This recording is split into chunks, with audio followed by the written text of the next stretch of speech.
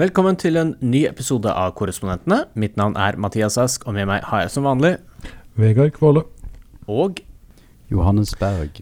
Vi fortsetter med mange av de samme temaene vi hadde forrige uke, fordi denne abortsaken om en mulig endring av Roe versus Wade har virkelig blitt den desidert største politiske nyhetssaken i USA akkurat nå, og noen timer før vi spiller i denne podcasten, så har Senatet stemt over hvorvidt de skulle da egentlig videreføre Roe versus Wade, men altså gjøre det om til et lovforslag i Kongressen.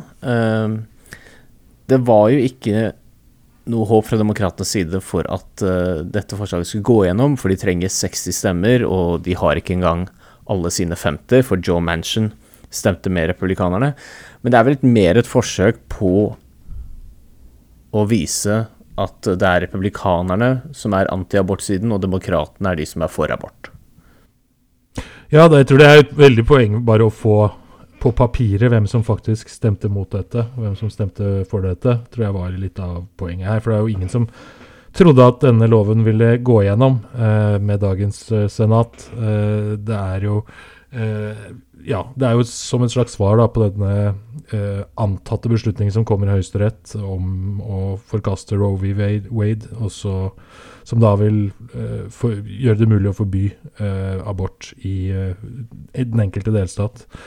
Og da hadde vi selvfølgelig da Joe Manchin som den mest konservative demokraten fra senatet fra West Virginia som stemte mot det, og sammen med alle disse republikanerne så det da ingen sjanse for at dette kunne gå gjennom. Demokratene føler jo nå at de har fått en sak de kan bruke frem mot mellomvalget, og du har merket at særlig sånne politikere som Susan Collins og Lisa Murkowski, og Murkowski skal jo til gjenvalg i høst, i et valg som demokratene kanskje ikke trodde de hadde noen stor sjanse til, men nå kanskje øyner en liten mulighet, og det jo fordi Murkowski og Collins spesielt var jo de som stemte for disse høyesterettsdommerne med forbehold om at de hadde fått noen bekreftelser om at de ikke skulle gjøre om Roe versus Wade, og de ser jo nå ut som de virkelig enten rett og slett har blitt løyet til, eller at de har vært for naive. Absolutt, og det jo ikke så, altså det jo et stort flertall i USA blant velgerne som ønsker rett til selvbestemt abort. Det jo ikke noen populær sak blant de fleste velgere å forby abort i USA. Så og det jo også en sak som fyrer opp demokratiske velgere. Det jo en det gir jo det har mulighet til å gi demokratene en oppsving som de ellers kanskje ikke ville hatt. Jeg vil skyte inn her. Altså, det ikke populært blant velgerne, eller jeg vil si befolkningsmassen. For det velgerne som faktisk velger, de det ganske populært for på republikansk side. Så om du... Ja, på republikansk side så det 50-50 blant republikanske velgere, men som ønsker det og som ikke ønsker det. Og så har du et veldig stort flertall blant demokrater som ønsker det, og så har du et veldig stort flertall blant uavhengige velgere. Så det uavhengig av demokratene, om det nok der, men blant republikanerne så stemmer jo ikke, selv om Trump stiller igjen til presidentvalg, så vil ikke de stemt. Der jo for all del, du har et godt poeng, men jeg vil påstå av stabile velgere som alltid stemmer republikansk, de virker til å være mye mer stabile enn det på demokratisk side, i alle fall i mellomvalg. Men valg handler alltid om å mobilisere velgere, og dette jo typisk en sak som kan mobilisere velgere mot republikanerne også. Ja, helt klart, men det kan også mobilisere liksom enda flere kristne velgere, sant? Altså jeg tror ikke vi har sett alle de alltid stemmer heller, så det kan godt være, jeg bare skyter ut der. Jeg sier ikke at jeg har noen selvst mer rett enn deg på dette, det tror jeg ikke. Men det en tanke å ha i hodet, for det skal jo mye til at selv om de mobilisert, så det ekstremt høy sjanse for at de mister et av husene dette valget. I utgangspunktet så har jo alle sagt frem til nå at demokratene kommer til å tape så det suser i november. Så det jo det fortsatt ligger an til, og altså med tanke på hvordan det går med inflasjon og på veldig mange andre områder, så det mye som ligger til rette for at demokratene ikke gjør det så bra.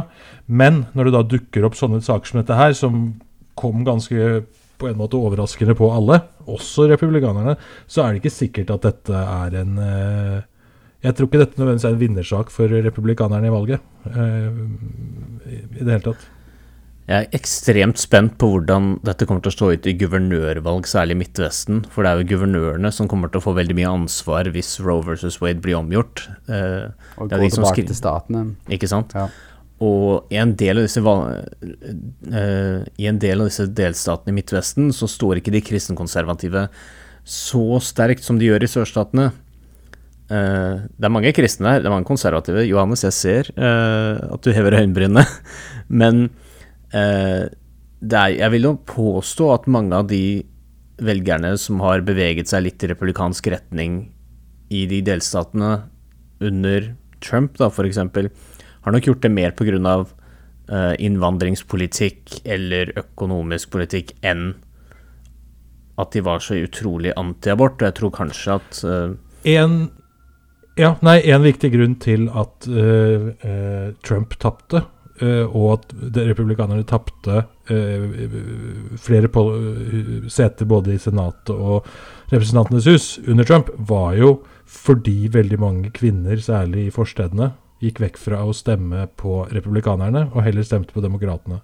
Dette jo også en typisk sak som kan tippe folk i den retningen. Men jeg vil ha det on the record at jeg tror faktisk at republikanerne får en ekstra medvind på dette. Men jeg går litt motstrøms her, kjenner jeg. Men for dette en kamp som har vært kjempet mot Roe v. Wade i 50 år. Sant? Så nå har det endelig kommet, så det at de vil på en måte virkelig sikre at dette går gjennom, det tror jeg kan være en enda større motivator for å få svingvelgerne som på republikansk side, som av og til kan gå over demokratisk. Jeg skal ikke si, jeg bare tror, nå tar jeg kun på magefølelse, for jeg har hørt så mye fra på en måte den delen av velgermassen, både privat og når jeg er på jobb, hvordan dette det eneste de snakker om. Det og homofili. Det liksom det så mye mas om. Altså, jeg jo ikke enig med det, men jeg bare tror at dette kan faktisk gi en ekstra boost til de som helt på yttersiden der. Vi skal i hvert fall notere oss dette og gjøre opp regning når mellomvalget over, det helt sikkert. Jeg setter en kasse med margarita på denne her påstanden. Så kan dere velge om dere setter en kasse imot med Diet Wild Cherry Pepsi. Det alt jeg krever i andre enden. Men jeg bare sier det. Litt Arizona Iced Tea fra New York, det godkjent? Nei, det Arizona Iced Tea fra New York, vet ikke. Mer Snapple som fra New York for å korrigere deg litt der. Ikke Arizona også fra New York, da? Jeg trodde det var fra Arizona, men... Nei, det i hvert fall ikke fra Arizona, det vet jeg. Åja, ok. Det litt av poenget. Poenget mitt da at Snapple foretrukket i min verden, og for å liksom... som bare en liten sidespor fra abortsamtalen, så det Orangeade Snapple som favoritten. Så jeg tar en kasse med det også, hvis det står på det. Jeg tillot meg å google veldig kjapt mens du snakket, og Arizona Iced Tea fra Brooklyn, faktisk. Herre min, det jo fantastisk eller sånn informasjons videreformidling du driver på med her. Tenk deg at det fra Brooklyn. Jeg tror bare at dette her en stor Snapple, eller ikke Snapple, margarita, eller ikke margarita. Jeg ganske sikker på at dette har satt fyr på kirkene rundt omkring i landet. At dette endelig kommer til, for en dag. Så, og hva de klarer å mobilisere av sånn folk som gjør det de får beskjed om. De må huske at dette her menigheter, en liten samling med folk som helt enige. Ja. Så, og det en helt annen sånn samhold du ser der enn du ser generelt ellers i samfunnet. Så en skal ikke tro på en måte for lite. Nei, vi skal ikke undervurdere det. Undervurdere de, vel det jeg prøver å si. Ja. Nei, jeg skal absolutt ikke undervurdere de. men jeg tror ikke de de eneste velgerne I USA som spiller en rolle Nei, I dette. på ingen måte. På ingen måte. Nei, og jeg håper jo at dette her blir personlig, men ser jeg på det objektivt og veldig dårlig retningssans som jeg har inne I denne verden her, så tror jeg bare at dette går til å... Altså, du jo vårt sånn... Kristne alibi. Ja, hva det jeg skulle si? Vår utskremte til sørstatene. Det noe jeg også skal minne om at du trodde at Michael Bloomberg kom til å bli demokratenes presidentkandidat? Nei, altså ja, det stemmer. Den jeg stolt av. Jeg synes det var synd han ikke vant mer. Jeg tror han ville vært en bra president. Jeg tror han ville vært bedre enn Joe Biden I dag. Det var jo en uke der hvor meningsmålingene så veldig bra ut. Særlig på amerikansk Samoa så ja, han det var stor. Samoa. Men jeg vil bare også skyte en helt på tampen her. Jeg også den eneste som fra liksom svovelpredikantstrøket.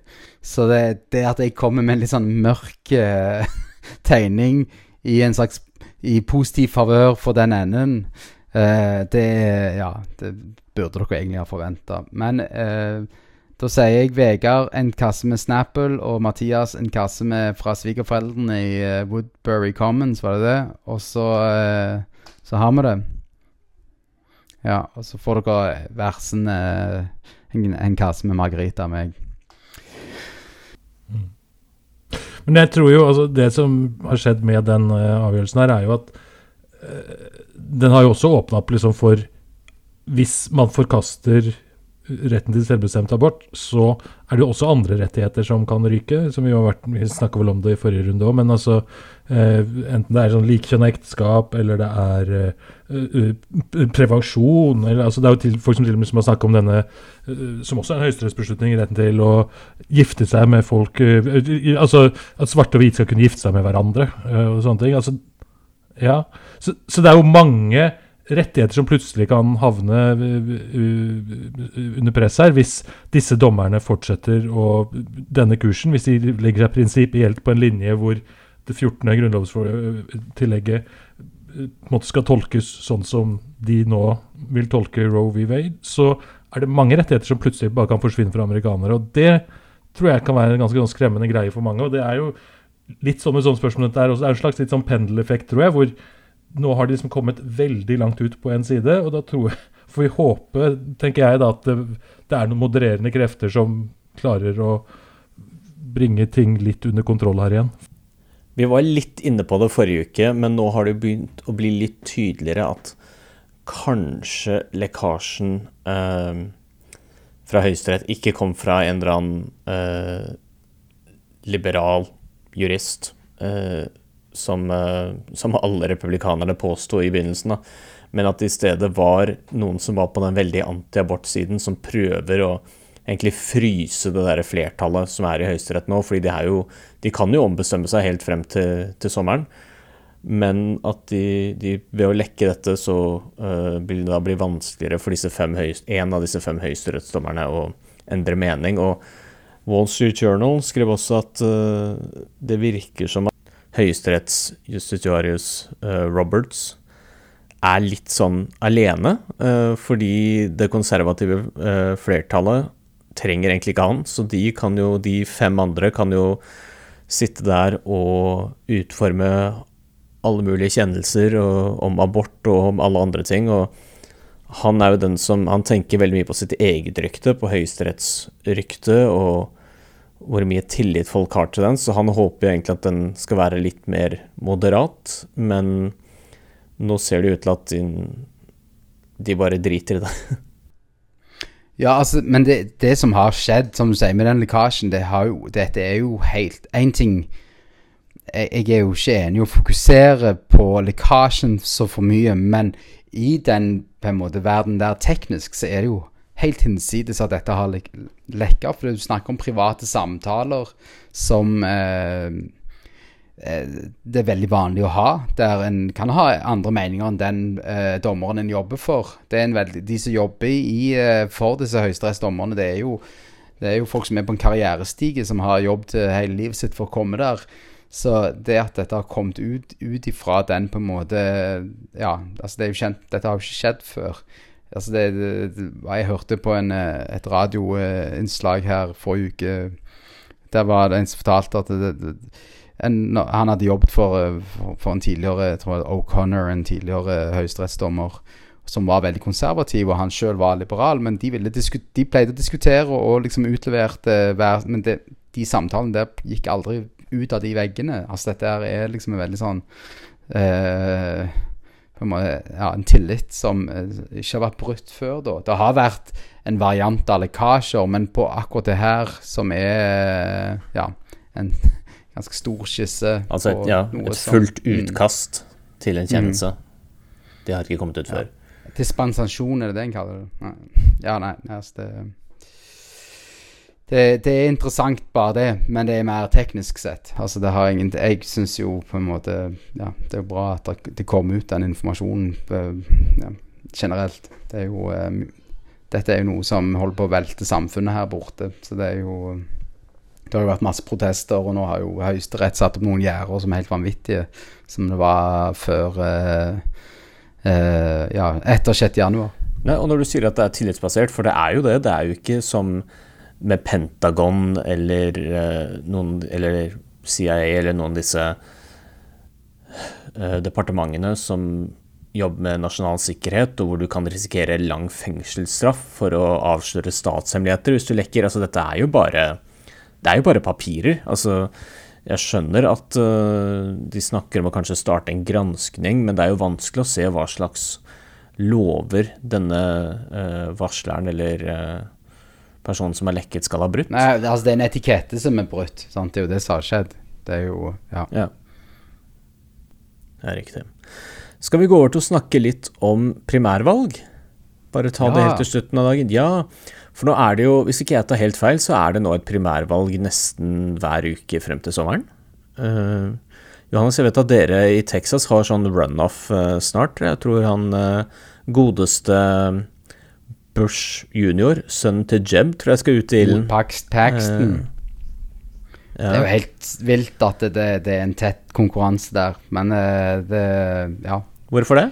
For Paxton er jo så korruptert. Han er jo saksøkt i alle ender, og han sto jo på scenen før 6. januar angrepet, sant? Altså, det er ikke vilt at han er fremdeles i valget når du tenker på hvor stor støtte Trump fremdeles har blant republikanere. Men for han er den sittende justisministeren som får støtte av Trump. Delstatsjustisminister, ja. Og han og har blitt siktet for noe sånn mislighold av ressurser, eller hva man skal kalle det, i forhold til sånn rettssaker eller ting som anmeldelser som har vært imot han da. Så det er jo ganske det vil jo ting som du skulle tenke en normal verden, men det Trump har gjort med Texas er liksom en slags gullunge av en stat for republikanerne, for liksom du er liksom urørlig, samme hvor vilt du velger å gjøre ting da. Så det Det blir spennende. Det er jo 2 uker til det primærvalget, så kan vi snakke mer om det da. Nå så skal vi snakke litt om Nebraska og West Virginia, hvor det var en seier for Trump, et tap for Trump, eller de Trump-støtte kandidatene. Skal vi starte med Trumps nederlag, eller hans seier først? Hvor vil dere? West Virginia eller Nebraska? Han er anklagt for, hvor mange voldtekter, eller hva var det han var anklagt for? Det var altså da i Nebraskas guvernørvalg, primærvalg for republikanerne, så støttet Trump en kandidat som het Charles Herbster, som valgte å ikke trekke seg, til tross for at han hadde blitt anklaget for sextrakassering av 8 kvinner. 8 kvinner, ja. Og 8 kvinner. Og Trump støttet han likevel, og inviterte han vel til dette Trump-rally han holdt i Nebraska for ikke så lenge siden. Og han tappte da mot en fyr som heter Jim Pillen, som var støttet av den sittende guvernøren i Nebraska, som nå skal gi seg. Så Pillen fikk 33%, Herbster fikk 30%, og så en rekke andre kandidater fikk resten. Så det var ikke et knusende nederlag for Trump og hans favoritt, men likevel et nederlag etter få så langt i primærvalg.